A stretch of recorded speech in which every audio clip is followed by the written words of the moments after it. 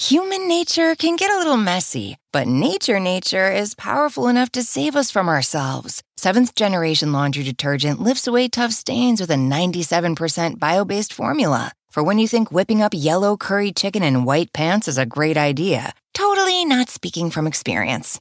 Let nature do its thing so you can feel confident doing yours. That's the power of Seventh Generation. Find Seventh Generation Laundry Detergent in fresh lavender and other scents at seventhgeneration.com. Do you want a beautiful lawn? Enter TruGreen, the easiest way to get a great lawn. Just water and mow, and they'll do the rest. Weed control, fertilization, aeration, and more. TruGreen is the official lawn care treatment provider of the PGA Tour, and they have a verified best price, which guarantees you the lowest price with no compromise on quality. You do you. Let TruGreen do your lawn care. Visit TruGreen.com, TruGreen.com to get the best lawn at the best price with the best people. Guaranteed.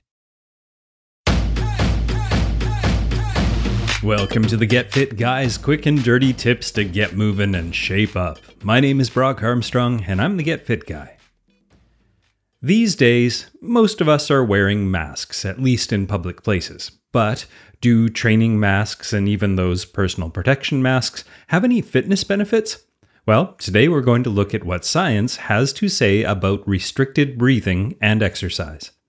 You've probably seen those sleek and slightly intimidating, tight-fitting masks that are worn by UFC fighters and celebrity actors like Michael B. Jordan, at least in the movie Creed, and maybe even some extreme workout enthusiasts at your local gym who appear to be the exercising equivalent of the villain Bane from Batman's The Dark Knight Rises.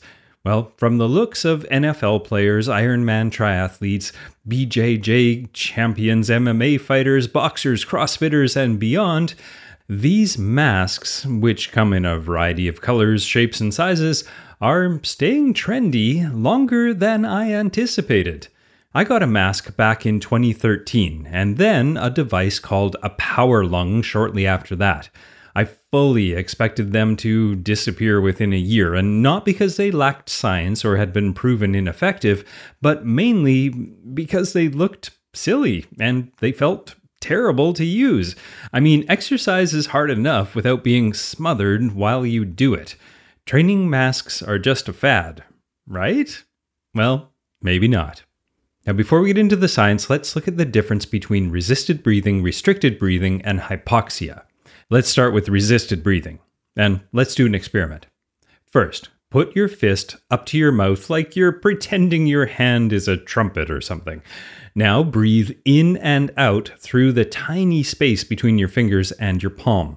That is resisted breathing. You can think of it as weight training for your lungs. Now let's look at restricted breathing by going for a swim. Or if a swimsuit or a pool isn't handy, just imagine going for a swim. Experience what happens when you breathe every 5 or 7 strokes instead of every 1 or 2. That is restricted breathing, and it sends a clear message to your body that oxygen molecules are few and far between. And then there's hypoxia. Now, let's say you climb a mountain or you crawl into an altitude tent, which is a fancy tent that basically sucks some of the oxygen out of the air that you're breathing. That is hypoxic training, in which the air is truly thinner and you're pulling less oxygen into your body with each normal breath. Now let's look at some different breathing apparatuses, starting with an oxygen concentrator. Now that is a machine that pressurizes the air in a room and separates the nitrogen from the oxygen, which creates a high concentration of oxygen and a low concentration of nitrogen. Now on the other side, a hypoxic generator works the same but in reverse. This machine has been modified so the exhaust or the high nitrogen gas is directed to the person using it via a tube. Both of these machines are pretty cool, but hypoxic generators and oxygen concentrators are expensive, like thousands of dollars expensive. So let's get back to those less expensive masks. Since a mask neither restricts how often you can breathe nor reduces the partial pressure of oxygen in the air you're breathing, a training mask would fall into the first category I mentioned, or resisted breathing. The idea behind using a device that encourages resisted breathing is that it may enhance your endurance and cardiovascular performance by strengthening your inspiratory and expiratory muscles, which would then increase something called your ventilatory capacity, basically your lung size. Now, the problem with the masks is that even though you're wearing that scary-looking training mask as you sprint on the treadmill at the gym, the air that you breathe is still approximately 21% oxygen, with the same partial oxygen pressure that's present at whatever altitude you happen to be at, and that's the same as everyone else at the gym. So, basic masks simply restrict your breathing by covering up your mouth and nose and controlling your airflow with larger or smaller holes. So, while masks can certainly be effective for improving your ventilatory capacity, they don't result in the same physiological adaptations as true hypoxic or altitude training. Okay, with that out of the way, let's look at resisted breathing training research. Now, there has been quite a bit of research on respiratory muscle training, which involves inhaling through any type of device that encourages your inspiratory and expiratory muscles, your intercostal muscles, your serratus muscles, and your diaphragm, to work harder. Now, the research was somewhat inconclusive until a 2013 review called Effects of Respiratory Muscle Training on Performance in Athletes, which concluded that resisted breathing training may indeed boost cardiovascular and endurance performance at sea level, particularly in sports like swimming, during which the breathing frequency is limited. But, unfortunately, the boost was small, and so were the sample sizes that were used in the studies. However, a different story emerges when we turn to investigate what happens during athletic performance at altitudes, where breathing and oxygen utilization become even more crucial due to the lower amounts of oxygen in the atmosphere.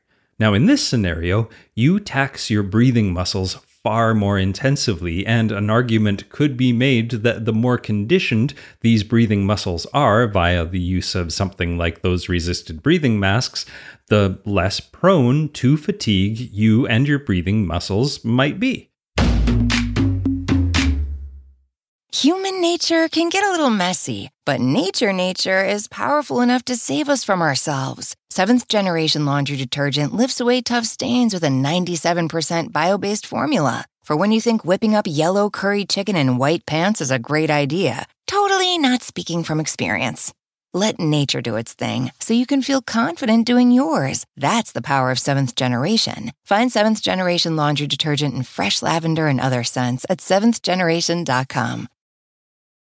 Is this house a good price compared to others in the area? Are prices going up or down? If I don't make an offer right this very moment, will I miss my chance? These are just some of the questions a home buyer might ask. And these are the sorts of questions an agent who is a Realtor can help answer.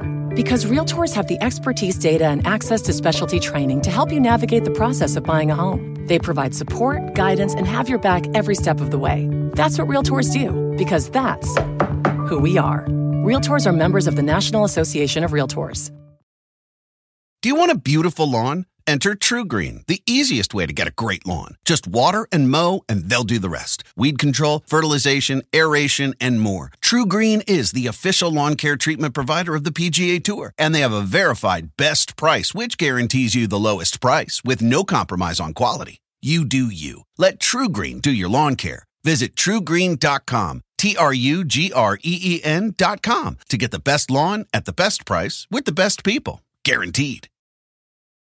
Now, in a 2016 study called Respiratory Muscle Training and Exercise Endurance at Altitude, they tested this hypothesis. Research subjects participated in 30 minutes of resisted breathing 3 times per week for 4 weeks. Now, it's important to know that they weren't using a training mask in this study, but rather a special breathing device that allowed for something called voluntary isocapnic hyperapnea respiratory muscle training, or VIHT training. Basically, this means that the carbon dioxide levels in the study subject's blood remained relatively constant so they wouldn't become dizzy or faint. Then, the researchers tested the subject's performance at an altitude of 12,000 feet, and it turns out that following the resisted breathing training, the participants were able to last a shocking 44% longer in a cycling test to exhaustion, while a control group and a group that did a sham or placebo version of the breathing training did not improve one bit. The idea behind the improvement in the resisted breathing training group is that their respiratory muscles were able to withstand fatigue for a longer period. With less blood being shunted to the respiratory muscles, that meant more was available to the hard-working body parts like the legs. Now, interestingly, the same group of researchers performed a separate study in which they used a similar protocol to test cognitive function at altitude. Now, the problem is that cognitive processing speed and working memory can be significantly compromised during exercise in thin air, which makes perfect sense since there's less oxygen getting to your brain in the conditions where the air is thinner. Now, after 4 weeks of resisted breathing training, both cognitive processing speed and working memory during exercise at 12,000 feet were improved, possibly due to better tolerance of carbon dioxide buildup and also possibly due to more resilience to the discomfort brought on by the thinner air. Now, that better tolerance to carbon dioxide buildup brings up a final point.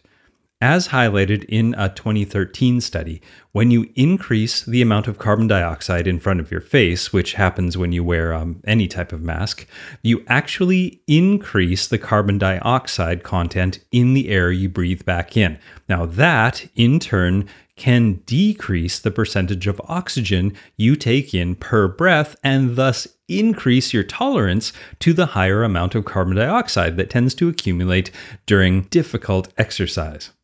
Pretty cool. So, the fact that many of us have started wearing masks, or at least have been encouraged to do so by many of the world's leading health organizations, well, that led me to wonder if there were some similar benefits to exercising while wearing our PPEs. If you've tried to go for a run or a bike ride wearing a mask, even a homemade one, you've likely noticed how much harder you have to work to get a good breath. You've probably also noticed that you get tired sooner and your heart rate climbs faster.